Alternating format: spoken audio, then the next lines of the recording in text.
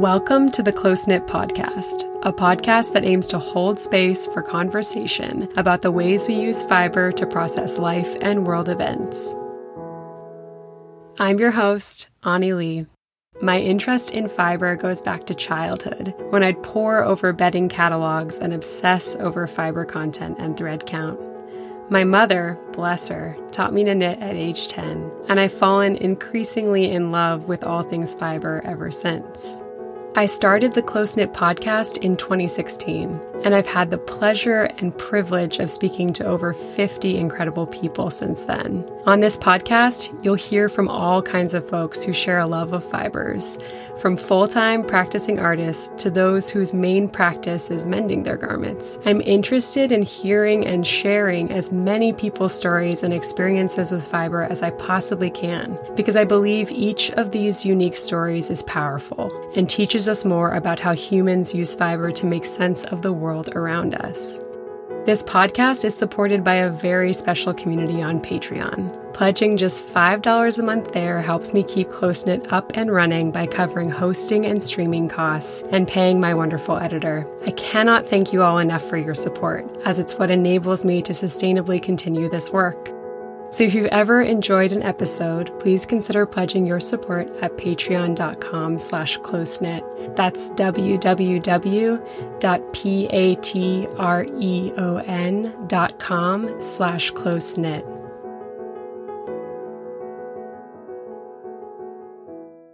Hey, it's Ani of Close Knit, and I am here with Francisco Diaz of Cisco Sews. Francisco is a multidisciplinary creative craftsman with a keen visual eye, a sewing newbie focused on secondhand upcycling and material transformation. Francisco aims to be constantly trying new things, sustain imperfect sustainability, and remain queer as fuck. I know you wrote AF, but I was like, it's my podcast and we swear here, so I just went ahead for it.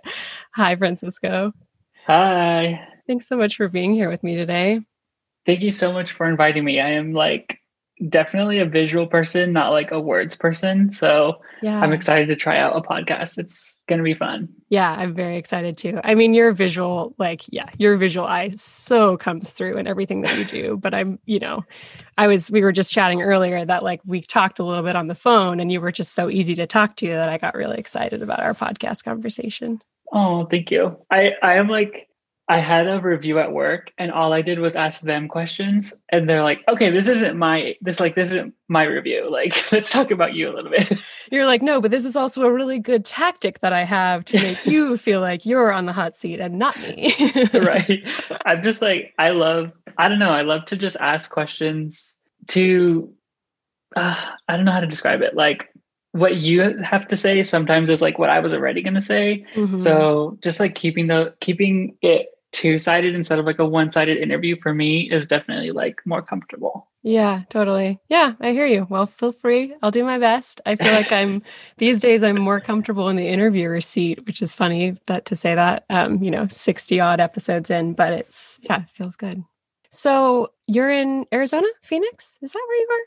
Yeah, I just moved here a couple of months ago from Los Angeles. Yeah. And this is where I went to school at ASU. And then now I'm back in the desert. How does it feel? Well, I don't know yet because obviously we're in lockdown, we're all at home. Yeah. So I'm not able to see all my friends that I really miss. And I'm not really able to go to my favorite gay bar that I left here or my favorite restaurant and sit in the actual place yet. I'm very hopeful that that's going to happen soon. But so far, just being in a place that's more familiar to me and closer to family and all of that has been really, really amazing. Yeah, it's nice. We live a couple hours from my parents and I've just been so grateful to be able to be oh, they're up on my parents live pretty isolated. So they've been I think we can probably see each other if we do that quarantine thing. And we're oh, I mean, it's nice. I appreciate it a lot. Me too. I didn't realize that I was such a family person until it was a plane ride away or a very long drive.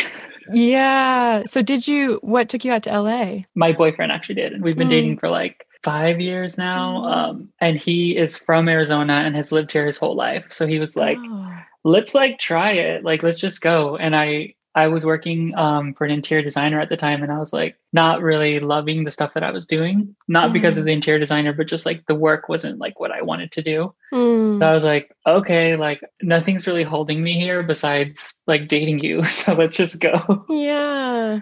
Cool. And then whenever we were there, it was like I found a job right away, like loved it. And then after a while, he was like, let's go back. And I was like, okay, let's go. Yeah. Like, well, whatever works, I'll go. Yeah. I feel like I don't get like too tied to like cities. So it was fun. It was like a very fun, I think it was like 2 years, and now we're back. Yeah. I feel that about cities. There's like a lot to explore, and I'm so appreciative of all the things that go on. Like I'm up in Oakland and I went to college in Berkeley, so I've been sort of orbiting in the Bay Area for a while, and so appreciative of the way that people are in a city, like the way that they interact and the way that things are located and the sorts of like cultural things that happen. But at the same time, I'm like, I kind of just like want a little cocoon. Yeah. Of quiet warmth with a few people. And also like, I don't know, I thought that I would really love like such a creative, busy, populated place, but really I think it was like stifling me more than it was like inspiring me. And I felt like there are so many walls up around me of like people who are like so insanely talented and have been dedicating their entire life to this, that I like felt suffocated. Like, okay, I'm never going to be that at that level, so I'm not even going to try. Yes. That really resonates for me as well. I feel like I like started the podcast when I lived in Tasmania, which is this island below Australia, and it was a city, like it was their most major city, but it wasn't big. I felt like there was such a lack of barriers to entry to do things, because people just like weren't already 7 people doing this same thing. Like there wasn't a fiber podcaster in Tasmania. I was the fiber podcaster in Tasmania, which like on the one hand, I feel like I kind of want to challenge myself to like not always be the quote big fish in the small pond. But I also felt like it was really important for me when I was sort of like cutting my teeth on podcasting and like teaching knitting classes and stuff to actually have the space to do it, to not have all of these already polished, already perfect examples of people doing those things, where it was like, okay, I can make some mistakes. I can like start out really scrappy and small and not know what I'm doing and just keep trying. And people were really receptive to it because I was the only person doing it. Yeah. Yeah. It's like I was on radio a couple of times because they just like needed someone. They were like, oh, you knit a pussy hat, right? Can you talk to us about a pussy hat? And I was like, oh, sure, I guess. Yeah.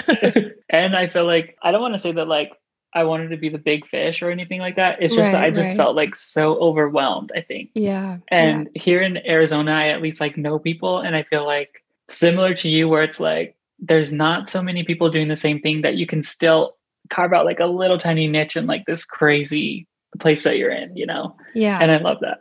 Yeah, no, I think that makes a lot of sense. And I don't mean to like say that either of us was like trying to be a big fish. No. It's like, I think that that's my own insecurity about like being in a small place, feeling like, oh, is it just like me trying to be that person, that one person doing the thing? Because I think at the same time, there's like, you know, being in Oakland or being in the Bay or maybe being in LA, it's like there is that amazing kind of inspiration of like, oh, wow, people are doing these things. There's examples of these things already being done. You get to be, again, like culturally involved in things. Like, you know, I walk around in Oakland and there are people like women who haven't shaved their legs. And I'm like, yay, me too. Like, you know, they're not necessarily examples of that in like smaller places that I've lived. So like, I appreciate it from that aspect, I guess, if that makes sense. Totally. Yeah. I think also what I miss so much about LA is just like the everyday fashion inspiration that I saw. Just like going to the grocery store, it would be like, oh my God, this is the coolest person that I've ever seen in my life. Like, you dress so cool. I need to remember this outfit. Yes. And Arizona has that. It's just not as populated. And I don't think it's like a place where creative people gravitate towards yet, or I don't know if it ever will be, but that's something that I definitely miss. Like I miss the fashion and I miss the funky people that like just do whatever they want because they're in LA and like who's gonna say anything? Yeah, absolutely. I've been wondering this because we like walked up to a coffee shop today and I was like looking at the people at the coffee shop and scoping out their outfits. And I have this simultaneous like, ooh, I love seeing other people's outfits. And then also like, oh, am I suddenly really underdressed? Like I like, look down and I'm like, oh God, am I wearing something cool? And I've been thinking a lot about like, this balance between like that inspiration and then also not necessarily feeling like you have to dress in a specific way or something. And I'm like wondering if you've noticed your style change across the different places that you've lived or like seen the influence of the place on your way of dressing. Yeah, like absolutely. And like, I think one of the best parts about living in LA was just that I was just like, okay, like I'm in an area that is very queer friendly. It's an amazing climate where you can wear like whatever the heck you want all year. Like you don't have to worry about that part of it. So it was like it was a moment in my life where I was just like experimenting and I was like, there's no danger of like offending anybody or like being, in danger if I want to dress like very queer or I want to wear a dress, So that was definitely like freeing. And I think it was because I was living in that place. And Arizona is definitely like way more conservative, but now I almost feel like because I like was able to build up my confidence there that here I'm like, who cares? Like I'm going to do this because this is what I love. And like, now I'm not really going to think about it. Yeah, if that makes sense. It absolutely does. And I've been really curious to talk to you about this. And also I've been nervous about butchering the language that I use around this as well. So I hope you'll forgive me if I mess anything up here. But I've been thinking about sort of like the gendering of clothes and the fact that like you so seamlessly kind of cross masc and femme in the way that you gender express. And I think one of the first things I saw of yours was like a dress that you had made that was inspired by lifers, like cutting up t-shirts and making a dress out of it. And I was like, oh my God, I just thought it was it was so clever. I'm loving seeing all the different people finding like new and really inspiring ways to upcycle. But I also just love that you were like, I'm wearing a dress and I love the way that this looks on me and feels. And it was just it was not a topic, it was just like, this is what you're wearing and that's who you are. And like, I guess I was just so curious about like whether there was a specific time that started for you, or if you've just been like, yeah, I've been wearing dresses for as long as I can remember, or you know what I mean? No way. Like, I think that the reason I'm able to do that is just because like there's a whole archive of just like lessons that I've learned and like self-reflection on myself and like looking up examples that like, you're not going to see that on Instagram because on Instagram, you're going to be like, I'm wearing a dress and I'm beautiful. Like, this is amazing. But you don't really see like the time where I was like not even wearing like specific colors because they were too feminine, or like I didn't want to wear skinny jeans in high school because they were too feminine, all of that work that I had to put into myself is like the reason that I'm here now. And I guess isn't like as visible to people on like an app where you're just sharing photos. Right. Well, and that's, I think we're kind of getting at that essence too of like, you get that time to have your process. Like we're kind of talking about with like, wait, in a city, I don't know that like I have to be so polished and look perfect right away. Or, in these creative communities where it seems like people have their thing already identified. It's like, I want to see more examples of, the whole process of what it took. I think it's wonderful to see people like find their voice and find their kind of space that they take up in the world. But it's really special, I think, to learn to be able to know that it isn't just like, one day I woke up and I was just totally comfortable doing this and I knew exactly who I was and that was it. And I started sewing dresses and now I'm done, And I think too, at first I was like, because I started sewing a year ago maybe. And at first I was not making any dresses because I was like, I need to make things that I'm going to wear every day. Like, I don't want to make things that like are experimental that maybe I'm not going to feel comfortable in yet. Or like, I don't want to waste this fabric on like a dress that I might only wear like once ever, because I'm not fully comfortable yet. So I think sewing has also allowed me to like make things that I just feel so good in that I can't like not wear them. And then it makes me feel more comfortable with the fact that I'm wearing a garment that's like maybe not in my traditional gender expression, but it's something that I just have to wear. Yeah, I love that. I want to delve into all these things, but I guess I'm just curious about the life that's gotten you here, basically. You know, like it's really cool to see where you're at right now with the sorts of textiles that you're making and the garments that you're making and how you're expressing that. Like is a whole thing that I want to like go way into. But I'm curious, like if you have a memory of being younger or young, and like there was someone in your family who worked with textiles, or even just a garment that you remember wearing as a kid and really like viscerally loving or something like that. I don't think so. Nobody in my family ever sewed. And I remember that like on TV, they always show like the grandma knitting. They show like the grandma on her sewing machine. And my grandma was like nothing like that. And my mom like didn't even sew our buttons if they broke. She was like, okay, well, that's just over. Yeah. So I never grew up with seeing like things be created. And that was something that I like learned so much about whenever I started doing it myself, how much work and how much skill you need to actually put this stuff together. Yeah. But I just know that for me, what I've been reflecting on recently is that I've always used clothes to sort of like present myself in a way that I felt would make me safe or would make me to like fit in a little bit easier. So like I just like wrote a blog about it.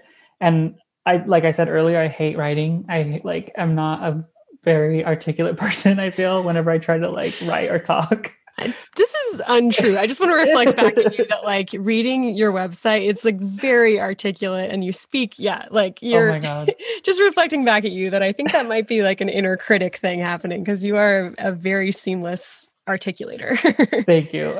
I guess that is. Yeah, there probably is. But whenever I was in high school, it was like, I need to be the best looking student. And that's like an all-American student. Like I have to wear a button up every day, every single day of like the school year. I like made rules for myself. Like I can never wear sweatpants. Like I can never be frumpy. I can never like do any of that. I didn't even like to wear tennis shoes. Like I always wore boots or like dress shoes. Yeah. And it was like me trying to be like this all-American student. And then in college, it was kind of like, I don't have the energy to do that anymore. Like so I'm struggling to even like get my classwork done. Yeah. So then that's where I was like, okay, if I don't have to do these rules, I just need stuff that I can wear that like is going to make me feel comfortable. Yeah. That's whenever I started like really, really getting into thrifting and like finding my own clothing. Okay. And like leaving any of these fears behind. And it was like at the same time that I was also like coming out as gay at first and then like filling out that part of my identity as well and doing that work at the same time. Yeah. So I feel like it wasn't until that point where I was like, these rules aren't serving me anymore. They're kind of holding me back. I'm able to be a little bit more myself and like experiment a little bit more with what I was wearing. Yeah. I'm curious about that part of you that was looking for those rules or imposing those rules upon yourself, you know? Like, I think that that's not an uncommon thing for someone in like a high school age range to do. I think I had similar things, not with dressing, but just kind of weird rules or not, you know, not to say they're weird, but specific rules that I imposed on myself. I'm so curious about that part of you. Yeah, it was just, I don't even know where it came from. It was probably like pop culture that I was like, this is the model for who I need to be, you know? Right. And even if it's just for like these couple of years so I can like survive, then I'll do it. Yeah. Yeah. And then in college, you kind of had this interesting kind of mixture of like both out of necessity that you were just like, I'm tired, like I don't have time for this. Yeah. And also kind of this like spaciousness to like understand like who you are and your identity, it sounds like. And it was also the biggest part of it was community, that I finally had these people around me that were like, that wasn't the first thing that they would care about, or like that wasn't something I had to hide from them anymore. Right. So like having that group of friends that like had my back and like I finally felt comfortable around, I think also broke down a lot of those barriers that I was like building for myself. Yeah, that's so special. I think that's such an important, it's an important part of any kind of identity expression, like having the people that you know will take care of you and keep you safe and make you feel safe, you know? So then was college kind of the time where you were like, and now I'm thrifting? Like, was that your kind of foray into sewing? Where does sewing start to play a role here? Sewing was a lot later because at first, so also going back to high school again, it was like, thrifting, I would do it with my parents or like mostly with my mom, but then I would never like tell anybody because there was like this weird stigma that probably it was myself again, or I don't know, but it was like, oh yeah, I got this at the mall, or like, oh, this was my brother's that he bought like a while ago, you know, like I was still like at the thrift stores every weekend, but I would just never like openly talk about it. Right. And then in college, it was like, I'm on my own. Like, it's okay at this point to be sort of like more vulnerable that you like don't have all the money to like shop at the mall every weekend, or like, you know, it was less pressure. So I was like also getting a bunch of compliments, like, where the heck did you find this? And it was like finally like a sense of pride, like, oh, I thrifted it. Like this was literally like $1, you know? Yeah. So then I like got more comfortable with just like expressing that I was thrift shopping. And then also like, you know, that Macklemore song that changed the world. And like thrifting just also became extremely popular. I forgot. I mean, of course I know the song. Like, I think it probably did the same thing for the community I was in. But I forgot that was like a thing that actually made people probably really change people's attitudes towards thrifting. Yeah, I think it was like, I don't even know, like what was the cultural shift that led up to Macklemore singing about thrift shopping? I don't know. Right. But it was finally like, yes, I do this, and like it's fun and you can find amazing things. And then from there, it was like, got to LA. Like that was after I graduated, got to LA, and I was like, okay, now the thrifting in LA is not as fun. It's not like as varied as what I can find whenever I was back at home or like in Arizona, because again, there's so many people in LA that do this for a living, and they'll buy it all. Like, I don't know the story of everybody who goes thrifting in LA, but you know, from what I saw, they wake up in the morning, they spend the entire day sifting, and then they'll either wear it or like, you know, sell it for more money than what they found it. Right. So there just weren't those pieces. So I was like, okay, maybe I should start making the things that like I'm seeing that I'm not able to find. And then that's whenever Pandora's box was open. Yes. This is the juicy stuff. I feel like that kind of both just the recognition that like when you're in a smaller place that doesn't have as many people like fighting for thrift items, you can just find cooler stuff. Like, totally. That part. And then also the necessity piece. I feel like most things that I've started making for myself or embellishing myself or altering or whatever were because I like saw some cool version and was like, I can't afford that $70 baseball cap, but I can like make a little weaving over the logo on the one I currently have. Yeah. Is like kind of the mother of us going into these thrift stores with like a slightly different mentality beyond just like, I'm going to get a thing and wear a thing. It's like, I'm going to maybe find a fabric. I'm going to maybe find a thing I could alter. Like, did you kind of start with, this is a garment that I think I could wear if I did these small things to it? Or were you kind of straight off the bat, like, I want to make my own ready to wear kind of garments? I was like, I need to just like make them, because I still am not at the point where I know how to like alter something. I don't know how to tailor something yet. Yeah. So that wasn't like the first thing that I thought of doing. It was more like, this is cool. I've seen this online, or like this person was wearing something, like, how can I make that? And for some reason that was easier in my brain. Than, that sounds way harder. Like the way, like, cause I was, my take on it was like, I would go to thrift stores and I, it's not right. And I definitely don't do it well. And I have found that like, generally speaking, altering is actually really quite hard. I think you're hitting the nail on the head there with like, truly tailoring something to actually fit you is not an easy feat.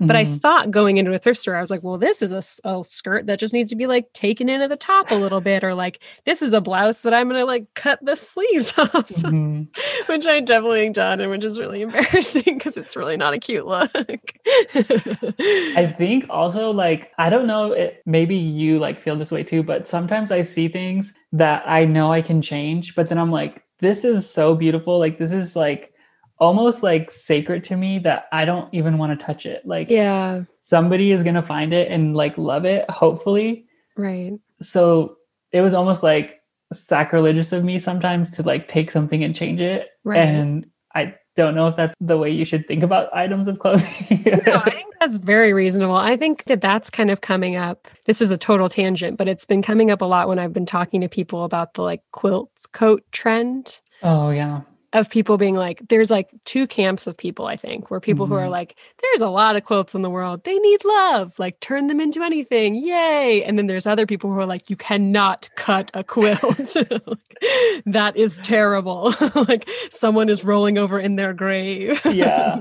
I don't know. Like, I'm almost in that camp of like, there's like pieces of clothing. Maybe just because I'm like new to sewing and like don't have as much experience, but there's like pieces that to me are like almost magical that I would never do anything to them. And I think quilts, at this point of like my knowledge of how to sew and like how long things take, to me, that is like, I can't do anything. This is like the most beautiful piece of fabric that I've ever seen. Like, it needs to just stay where it is. Stay whole. I think that makes total sense. And I don't think there's like a right way to think about this. I think just people's different experiences of working with textiles and things, I think kind of like lands them in those sort of two camps of like, I could turn it into something, or I better not, like, better leave that and just leave it intact. So where are you kind of just like on the internet being like, I found inspiration on this shop or this place? Like, where were you finding that inspiration at the time? At the time of like, whenever I wanted to start sewing? Yeah. I think it was like a lot of just Pinteresting. Yeah. Instagramming. I've always been weird about like saying that I'm like a fashion person, but I just love to look at like outfits. So to me, it was like, this would look really cool. Like, if I could figure out how to make it, because again, like similar to what you said, I'm not going to buy this piece of clothing like where I am right now in my life. I don't have the money. So like, maybe I can like figure it out on my own. And then that's sort of where it happened. Yeah. But never, I don't think I've ever really like followed shops or anything like that until now, where I'm like, oh my gosh, this shop is like making everything that I love. Right. Like, this is amazing. Right. And it seems like right now in particular, there's a lot of shops that are doing more upcycling, like upcycling in a way that I find exciting. I think I maybe like came to the term upcycling in like 2010 or, like at least a decade ago, when it was mostly people, and sorry in advance, I'm going to shit on something, but like people turning like jeans into like bags, like denim bags that were just really uninspired. Like, they just were really uninspired. It was like, I appreciated it conceptually. I like loved that people were thinking about like, this thing is so torn and messed up. What am I going to do with it? Like, why don't I try turning it into something else? But it feels like, I think it's taken about a decade for like there to be a really solid momentum built kind of movement around upcycling, where there's enough kind of like creative minds in it that there's something for all people who want to upcycle, not just the like shabby chic upcyclers of the world. Yes, totally agree with that. And I also think that it's because at the same time, there's been this like huge knowledge and like interest in sustainability and like what the heck we're doing to the planet, and like how, maybe wrongly, but like, like all companies are saying like, here's what you can do to like save the planet, when it's like not all us. But anyway, right. People like want to do these small acts that are going to like help the climate or like help the planet in like smaller ways. Right. And I think that thrifting and upcycling are like getting caught into that and like growing because of that. Definitely. I think that that's absolutely the case. I think earlier when we were talking about this, I was thinking about like lingo around sustainability, and the way that people look at sustainability has really changed over the last decade. And also, I think the number of people who've maybe watched the True Cost documentary has probably also gone way through the roof, which is just like a documentary about where our clothes go, basically. Like, it's basically just landfill. Like, it's, I was talking to a friend the other day about how I have a bag of clothes, which are actually sitting right behind. I mean, I'm in a closet. So Francisco can see that I am inside my closet, and behind the clothes, which are behind the computer screen, there is a bag of clothing that I have been like slowly adding a few things to, of just like, I don't really think these don't really have like resale value, or I feel really guilty about trying to resell things that have either been gifted by a friend or been made by like a small brand, and I just don't wear it. And I'm like, I feel terrible. I don't think I can resell it on the internet in good conscience just for myself. It makes me feel bad. But I feel like I'm stuck in this just like paradox of like, do I give it to Goodwill where I know that it's literally just going to landfill, or do I just literally throw it away? And like neither of those options feels right in my soul. I know. So it's just sitting there. And like lately, my latest idea for it is like, we really need a poof in the like an Ottoman style poof in like the living room to put our feet up on the couch. And I'm like, maybe this is a good way to like both lift my feet up off the ground and also sort of de-burden myself of the guilt of this all of this clothing. But like leave it in the bag and just like put the bag in a little cushion and then you're happy. Literally that. And as I was describing this to my friend who is an archaeologist, anthropologist, really fascinating person, she was like, you could every year make a new case for it and add the year's clothing into that. And oh my God. Bigger and bigger. And I was like, that is a fucking art project if I've ever heard of it. Like, I am going back to school for my master's in art where I'm going to chronicle my clothing textile waste. I love that. I have a pile too, and I'm like, I don't know. Yeah. And then people hear you're like learning to sew, or like they hear that you like upcycle, and then they're like, oh, I have these jeans. Oh, I have a bag of t-shirts. Oh, I have this. And then I'm like, okay, like, yeah, just bring it. So then the pile is growing and growing, and I'm like, I don't know what to do. It makes me feel a little better that you also have a pile. I just imagined you being like, no, I upcycle everything like very effectively and I have no piles. I am very minimalist. No, and then that's also a huge struggle that I'm going with now too, where it's like, do I need to upcycle every single thing? Like, right. I am telling these people online that I like love to upcycle pieces, but I'm not like upcycling a t-shirt that I've had for like 8 years. Like, I'm not upcycling the jeans that I like don't fit into anymore, So right now I'm like, oh my God, I've like built this like platform, not platform in terms of views, platform in terms of like what I stand for. Yeah. And now I actually have to like meet and figure out how I'm going to like navigate the world now that I've done this. Isn't that complicated? Yes, it absolutely does, because I have accidentally done the same thing myself.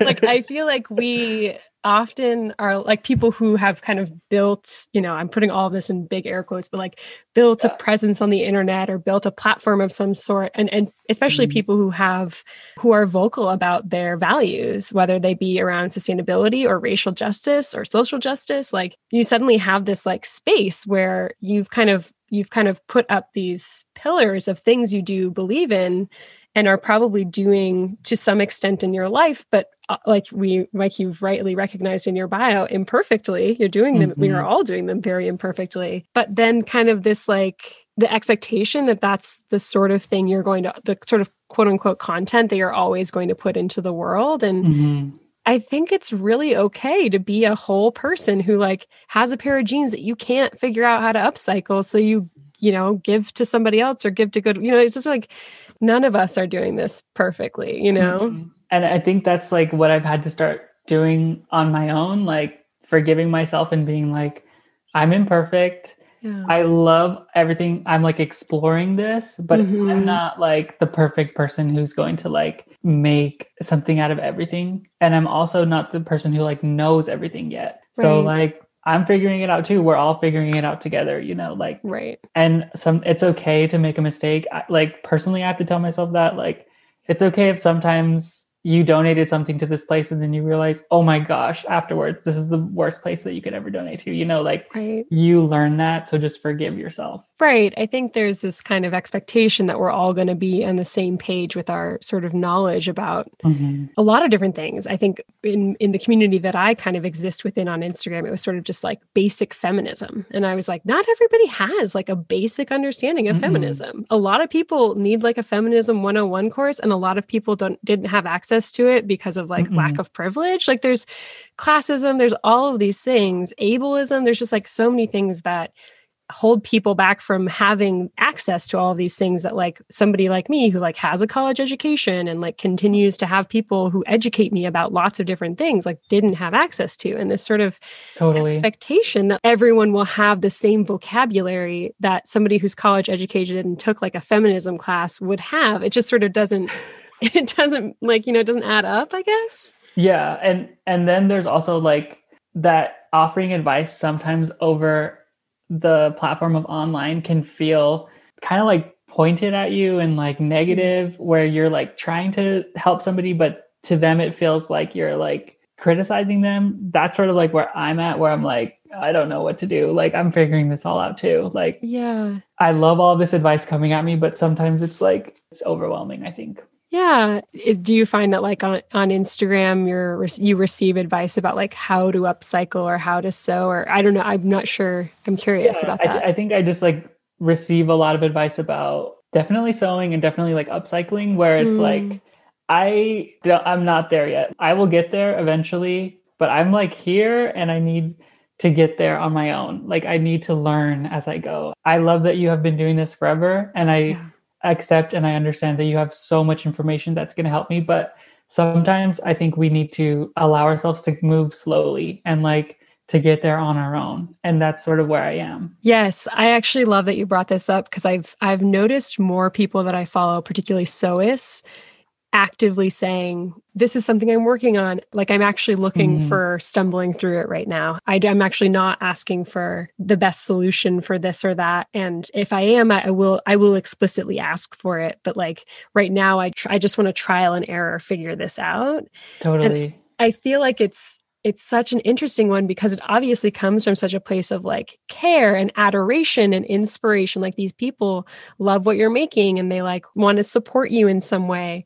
But at the same time, like you are entitled to the space that you need to take up to be able to like work at your own pace and discover things for yourself. And that place of discovery, I think is like what makes your work so unique, is that it is this like discovering practice where you're like, I saw a thing, I wanted to make the thing, I made it my own in this way. Like you seem very much to be like, I had a curiosity and then I followed that curiosity and this was the outcome of that curiosity, which is very different to like the way that a lot of the sort of craft community is like sold through capitalist means of like, here's a thing, there's a pattern, here's the fabric you need to buy with the pattern, and then make the thing, which is totally fine. Like that is a way to engage with craft and a way to engage with textiles. But I feel like what draws people, myself included, to your practice is that it is this like curiosity embodied, I think. Yeah, I love that. I don't think I've ever like thought about it in that way, but sometimes I like reject that there's a pattern that's exactly what I want. Or like I reject that like I can buy this fabric so easily, but like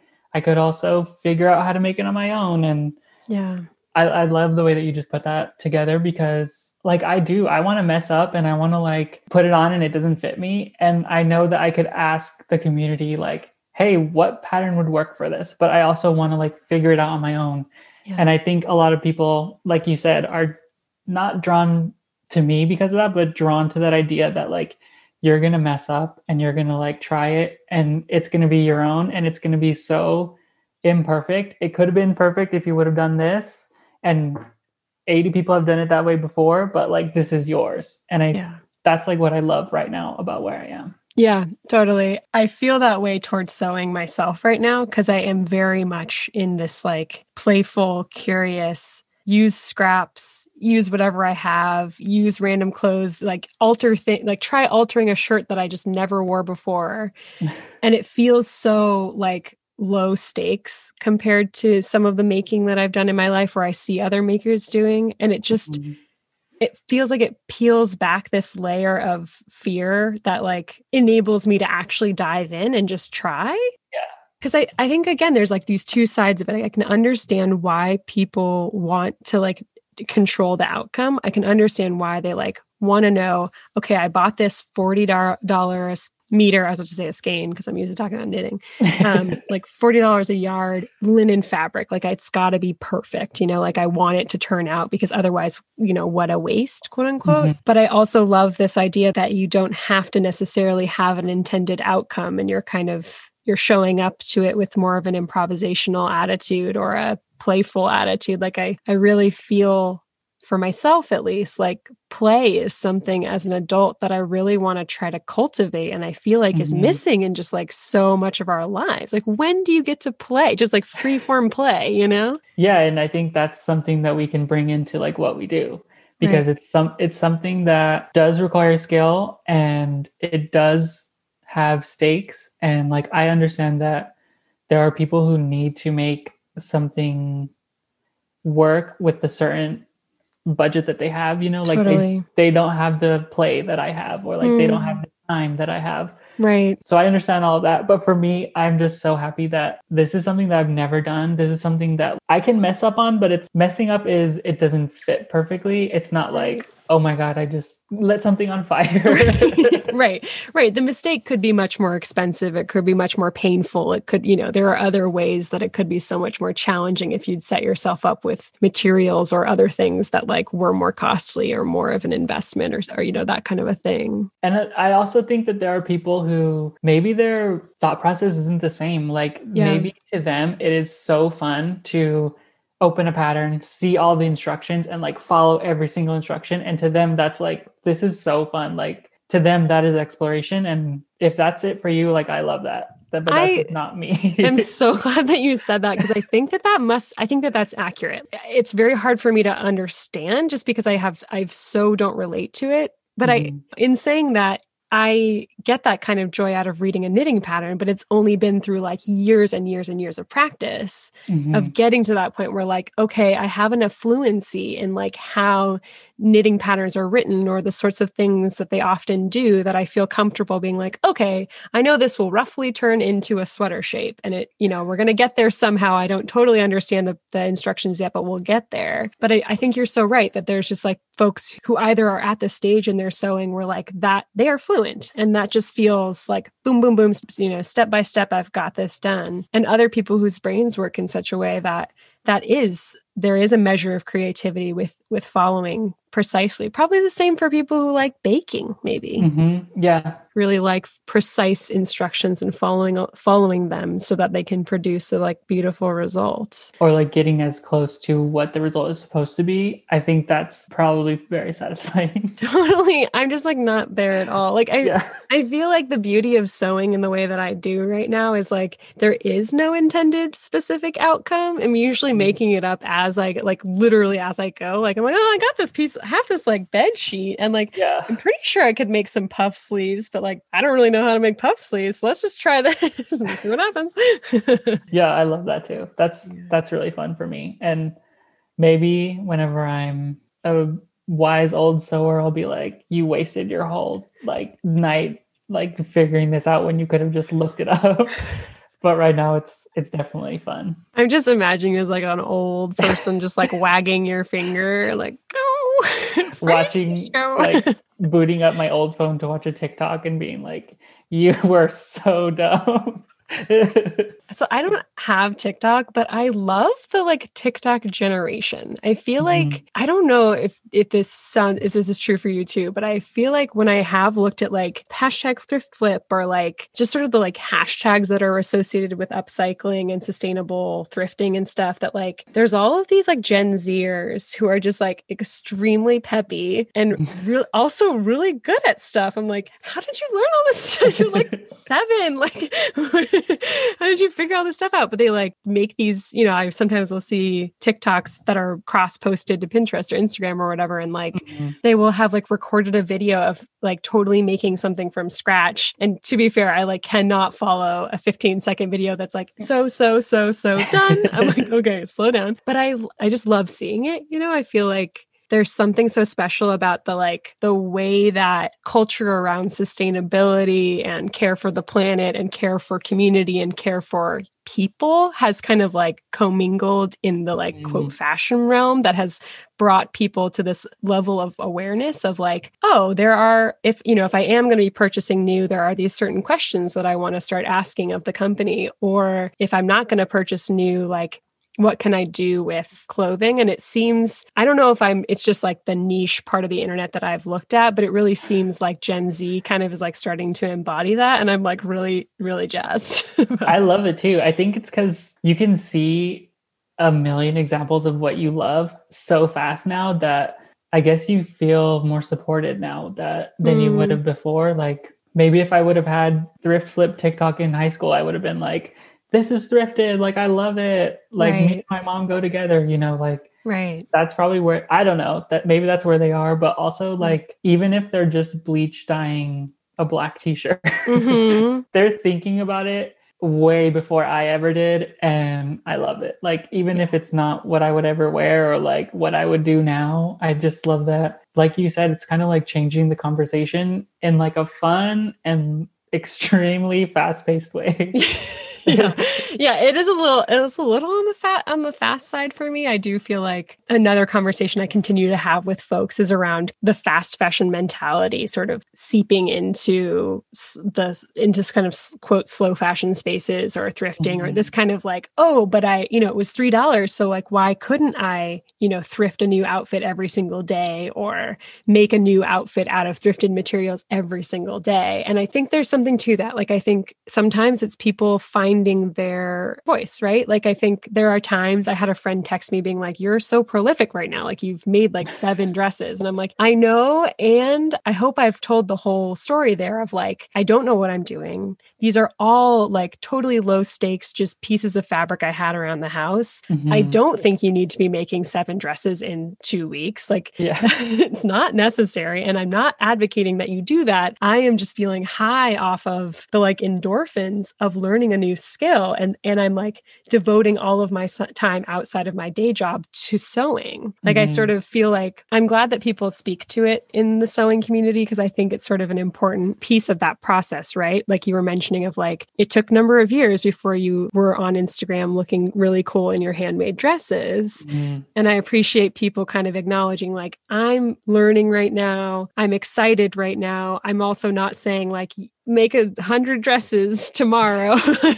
I kind of think too that I don't want to say TikTok is doing this, but like social media is doing this where like we're no longer seeing just the runway, like we're seeing the back end of it and we're seeing like the work. And maybe that's why we're able to question like who's doing this work? How are they being treated? What's happening on the back end? And we're also seeing like, I'm here, but you can see a TikTok where you see that it was a piece of fabric before, like, because we're like sharing so much, you're able to kind of see that back end easier and it's more entertaining. And it's not like, oh, mom is at the sewing machine again, like, right. It's like, I don't know, we're packaging it in a way that's interesting to see and in a way that's shareable, clickable. So maybe that's going to be good in the future. Like, make more people want to try it. I don't know. Right. I think that's absolutely the like clickability, shareability is a big part of it. But the funness, I think, is an important piece. Like knitting is like not very fun at the beginning, I think. And sorry to say this for people who have not started knitting, but like it kind of sucks for like a while until you get to a point where you're comfortable doing it. And I think I looked back recently through my sort of Instagram, whatever feed way back. And I was like, 2 years ago, I was like trying to sew. A friend made most of a dress and then she gave me the rest of it. She gave me the dress because she was like, oh, I wasn't wearing it, do what you want to it. And so I like hemmed it up or whatever. And I like have a video of me just like really struggling at my machine to like make a hem. And I'm like, right, okay. Like 2 years ago, it was a real fucking struggle. And I think something in the post I had written was like, I don't know if I just don't like sewing or if I don't like sewing because I'm a beginner at it. Like, I don't know if once I get the skills, I actually will enjoy sewing. And I didn't necessarily want to be like, well, just because I knit, I also have to sew. Like, I think there's sometimes this expectation that like, because you like doing one of them in the fiber arts realm, you'll like doing all of them or you necessarily want to do all of them. And that's great. I think there's lots of people who enjoy just anything textile related. And I count myself among them, but I also think it's really cool to see people kind of specialize and like take that time and really work on their skill and their craft and really make garments that like feel super true to them. I think we're also rewarding specialists right now. Like we're rewarding the knitting account. We're like rewarding the sewing account. We're rewarding like the upcycle account, and we're not really like rewarding as much, or at least what I'm seeing, like like this is my whole life, you know, like right. People are having a life and then they're having like my sewing or like my art, you know. Mm-hmm. I think that might also play into it. I don't know. That's a really interesting observation because I feel like there's been this time on Instagram where everything was about like kind of lifestyle-y stuff. And maybe we're moving away from that. Maybe that's kind of a cool thing. I think that's kind of cool because I'm kind of over lifestyle bullshit because it's like, this isn't your real life. Like, yeah. This is like some content you made to look like it was your real life, but it's not real. Like, I think that actually coming back to it, that's, I think, part of why people gravitate to an account like yours is this humility around like, I'm learning a thing, come along with me while I learn to do this thing. And like, totally. Share my own observations and share my interviews and share my connections with people in the community. I think there is a real kind of grasping towards people whose process feels honest. It just feels true and honest. And they're like, I made this thing and it didn't work, or, you know, this was the first thing I ever made and like the seams are falling apart or something like that. And I think maybe it started out like, I'm on the couch, like I'm watching TV, you know, but then it just evolved so quickly into like, this didn't get 100 likes. Like, I'm never going to post this ever again. Yeah. For me, at least. And so maybe we're just tired of life in that way, sharing life in that way, where you have to like share your life in a way that is interesting to people. And now for me, it's like, that's me and this is my sewing. Like, I want these two things to be as far apart as they can. That's super interesting. Yeah. I find myself just sort of like wanting less and less to post in general. I really enjoy the sort of low stakes freedom of Instagram story posting, of like being able to share a process in that way. That's like, it's not well lit. It doesn't matter if the picture was grainy. I just wanted to show you that I was working on a dress or I was working on sewing something new. But the like actual kind of curating it into a whole thing, like a narrative, I'm just sort of like, I don't have it. This is a thing I made.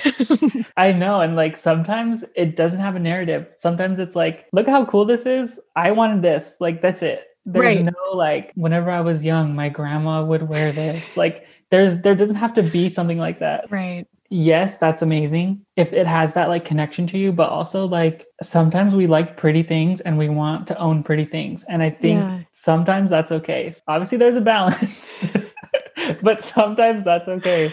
And sometimes I'm like, need to tell myself, sometimes it's okay that I wanted to have a cute dress or I wanted to have a pair of pants that were cute and I made them. Yeah. I didn't go into this saying, I'm going to save the planet. I'm going to go buy fabric that's only like secondhand, you know, like I don't always have to do that. I think I'm just like need to give myself that space to sometimes be a little bit, you know, worldly.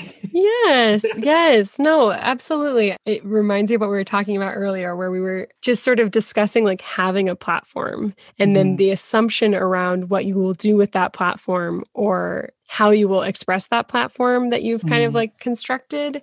And I think, again, like, sometimes you just accidentally construct a platform of specific values that you have. And you're like, actually, I just wanted to do this thing. Like, this thing was interesting to me. And there is, like you said, there's no narrative, and it does not have to have a narrative to be valuable or to be something that you decided to spend your time on. And you don't have to like explain yourself for that. You're just like totally allowed to make a pretty dress because you wanted to make a freaking pretty dress, you know? And like, if I do that, it doesn't mean that I don't have these values. Right. It's just that I'm not like putting those in the forefront every single time. And that's something I'm like learning for myself. I need to give myself that space. Right. And I want to see more space made for that on social media. I'm hopeful that there is a world in which we can understand the wholeness of people's identities and give them space and nuance, like space for nuance, to be able to be like, today I posted something pretty. Don't think that that takes away from the fact that I am engaged with what's going on in the world around me. You know, like, it's tricky. I don't quite have words for it right now, just because I feel like I've kind of taken a little bit of a step back off of Instagram, and I'm trying to think about responding versus reacting a little bit. Just like, how do you hold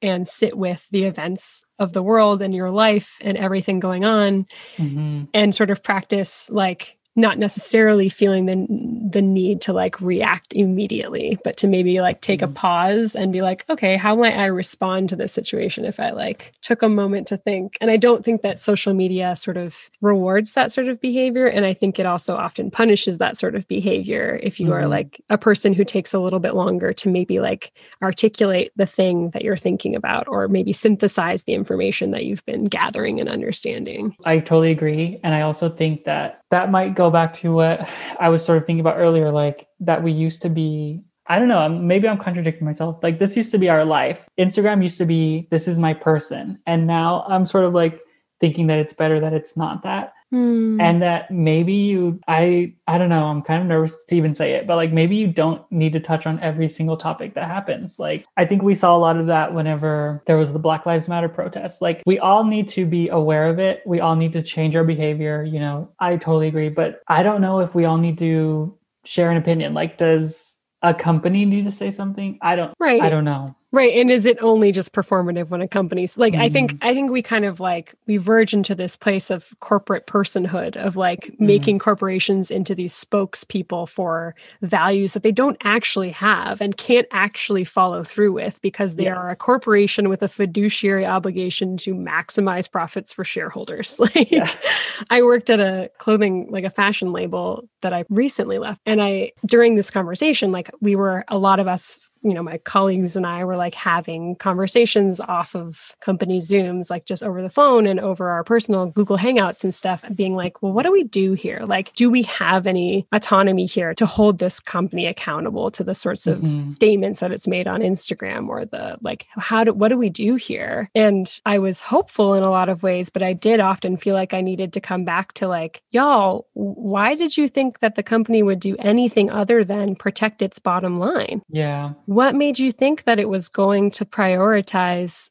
like social responsibility above profit when it's a corporation that has no certifications otherwise? Like it's not a B Corp. It's not like certified to do anything in particular. Like what made you trust in this corporation so much? Because I'm fucking skeptical. Like I am a big skeptic, big time. And like that gets in the way sometimes for me because I sometimes have trouble figuring out like what nonprofit that I should donate to, because I get worried about like, well, where are the funds going and how is this being used? And like, you know, I've so appreciated the opportunity for like lots of mutual aid projects that have come up because those feel just so much more direct and impactful. But I'm really skeptical. And I was really surprised that my coworkers were not as skeptical, that they just kind of like took this brand's values at face value and were like, I believe that you will do the right thing. And I was like, why? Why do you think they're going to do the right thing?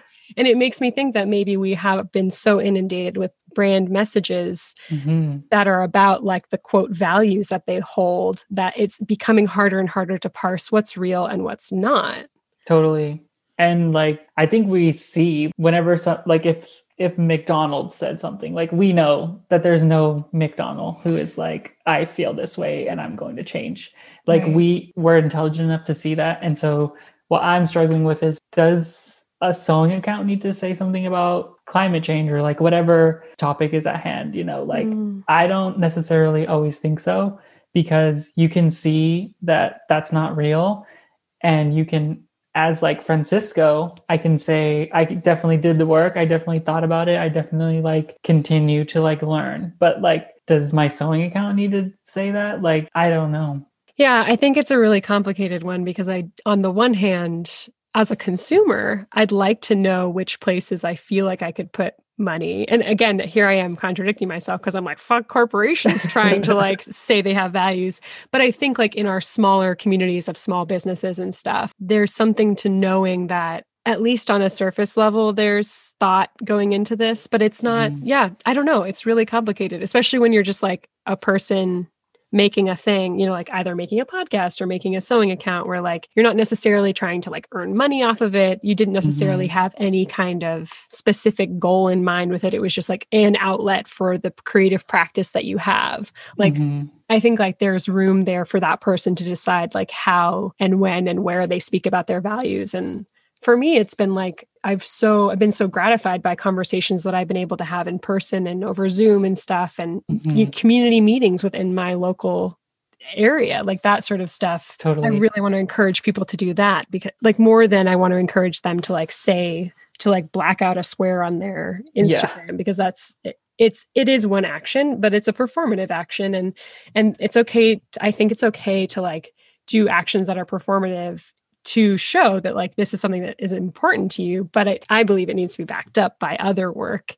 And that work almost never can be performed sufficiently on Instagram. And I don't really think it needs to be. Like, there's often times where I'm like, why are you showing me? Like, you just go do it. Like, this isn't, you don't need a cookie for this work. Like, you just need to go read, and you need to go talk to your like siblings and your parents and like maybe your therapist too. Like, I think it got so complicated for me, and it continues to be complicated, and like having the eyes on you is like always scary, you know? Yeah. Well, and I felt like your account got really big really fast, where it's like you got all these followers, and I can imagine that being both really cool and exciting, because I've loved that people are picking up on your work and seeing you. But at the same time, I imagine it's like, oh, I went from sharing this with like these people to sharing it with all of these people. And like, what are they all going to think about how I show up to Instagram in particular, how I decide to present myself on the internet, you know? Yeah, it's like so dumb that I even have to like worry about it. Like, why am I worried about this? I follow an account because I love it, but then there's also that secret part of myself that's like, I follow this account because it's so well put together, and like every image is perfect. But then that can only get you so far, you know, like after a while that fades away, and you're like, what is the substance here? So I need to figure that out for myself, and like for my own, if I even want to like continue, like I have to figure all of that out, and it's complicated. It is. And at the same time, like, I just feel like the presence of your account in the world is an important thing. It feels special to me that you're a person who walks, again, this like line of gender expression that you just don't often see. Like, that just feels really special and important to me. So I guess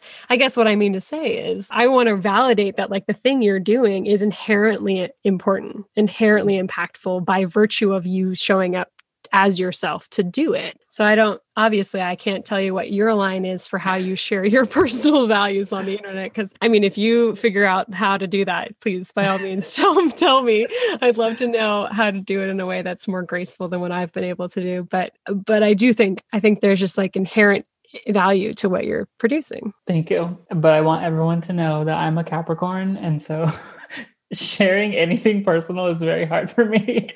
You should put that front and center. Just like make that your bio. Like, Capricorn does not share about personal life. Sewing account. Sewing account only, but we'll chat. I love it. What I also wanted to really even like maybe ask you about is that I think what I've realized as something that on my own account, the more that I like produce these things that I love and that are like for me, the more people are responding with like, oh my God, I want that. Oh my God, I'll buy that. Like, oh my God, this is like how much I want one. Like, I don't know if like that almost bothers me sometimes, because I'm like, this is something that I made not thinking about the value of it. Like the value was only for me. And like, to me, sometimes it's not even a compliment that you're saying, I need it. Like, this is mine. Like, I want to buy it right away, you know, like, yes. I don't know what that line is. And like, if that is something that's happening to a lot of different people. I'm so glad that you mentioned that, because I think, especially when you're posting on Instagram, there is, I think, this sort of inherent assumption that you will then sell your things to people, or like your ultimate goal is to eventually sell things to people because of how the platform exists and the fact that it's like more and more becoming a way that you could like shop for things, I think. And I find this a lot of the time with people that I speak to for the podcast, or, you know, for myself, which is like, this isn't ever going to be my full-time job. I've never wanted it to be that. I've tried differing variations of monetizing various parts of my craft and also of the podcast, and have just been like, woo, that's a hard no for me. Like that just sucks all the joy right out of that. And I think that one is so interesting, the like, how much I want it, like that kind of, I think like the same thing happens to people who post a lot about the clothes that they're wearing. We're like, what size is it? What brand is it? Where did you get it? Like, that the only information a person is seeking from you is like how they can consume the product from you. Like, yes. I think it feels like a product of the app, like the way that the app's been designed. But I think it's such a bummer because, again, it's like this is the means that we have right now most easily to share our work, I think. Mm-hmm. And it really does detract from the fact that like it's just a beautiful thing that you made. And I think like, again, there's like value in just literally making a thing and connecting with people over the fact that you made this garment. And it doesn't have to be for sale, but there's often, I imagine you get this too, that there's just often like a lot of pressure to suddenly be monetizing the thing. Like, yeah, or like feeling like you're wasting not your time, but like you're wasting your presence by not making money off of it. I think I hit that wall like this winter where I'm like, oh, okay, I need to start like making 2 of everything, or like, oh my gosh, I can start posting this and then saying, oh, this is for sale. Like, and for me, it like took everything away that made sewing so fun. It made it just like job number 2, you know, like, it made me also think about how I'm interacting with other accounts. Like, am I only following you and like loving your things because eventually I want to own them? Or am I like loving the fact that you are so talented at this that you're able to do this? I don't know. Yeah. No, I totally get that. And I feel the same way about production work. Anytime that I've been like, I'm going to make this to sell, it's like immediately sucked all of the joy out of it. Or like having a deadline, or even sometimes when I've done trades for people, but they felt really tight timelines. I like trades in general because it feels like this sort of different and reciprocal exchange of like, I'm so inspired by you. I so admire your work. And I, in general, hope that it feels reciprocal in both directions. And like that work feels really different to me because it's like, it's one thing and we've kind of worked out like what feels like a realistic trade for the amount of labor we're each putting into it. And usually there's not a big timeline because they're also makers who totally get that like you're doing this in the wee hours or outside of the rest of your life. But anytime that I've like decided to do anything production work related, I've just been like, why did I do this to myself? Like, I hate this already. Like it was so special and now it just feels terrible.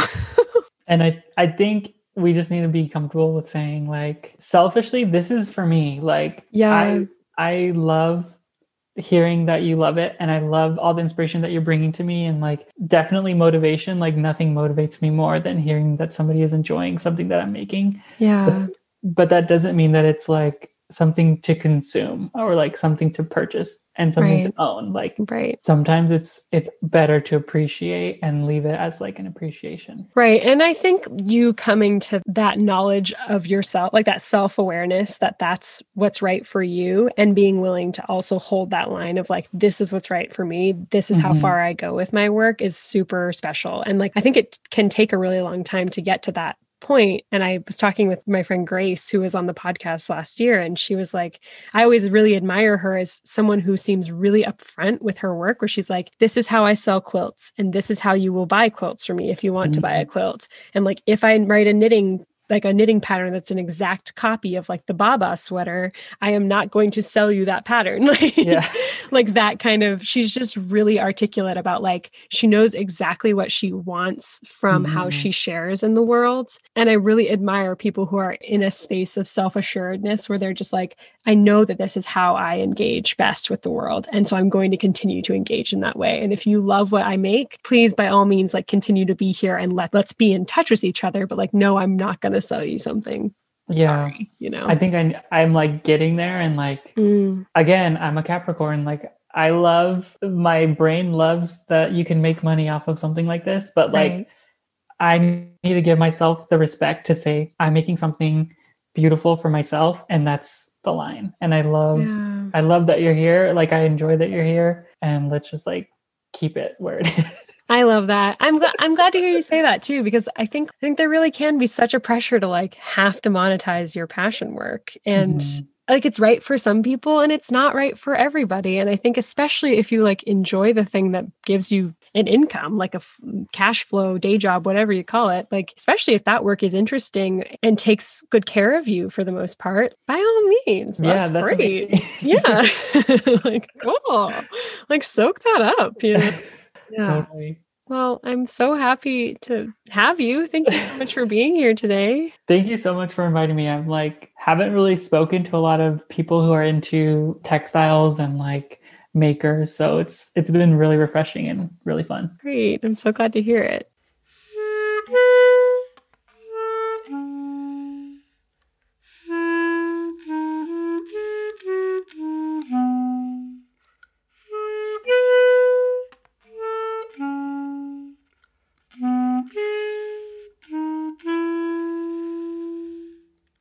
thank you so much for listening to this episode. The Close Knit Podcast is hosted by me, Ani Lee. A huge thank you to Andrew Bruce for writing podcast theme music that makes me genuinely smile every time I hear it. And giant thanks to my amazing producer, Amelia Harubi. You can subscribe, rate, and review on Apple Podcasts and support the podcast on Patreon at patreon.com/closeknit.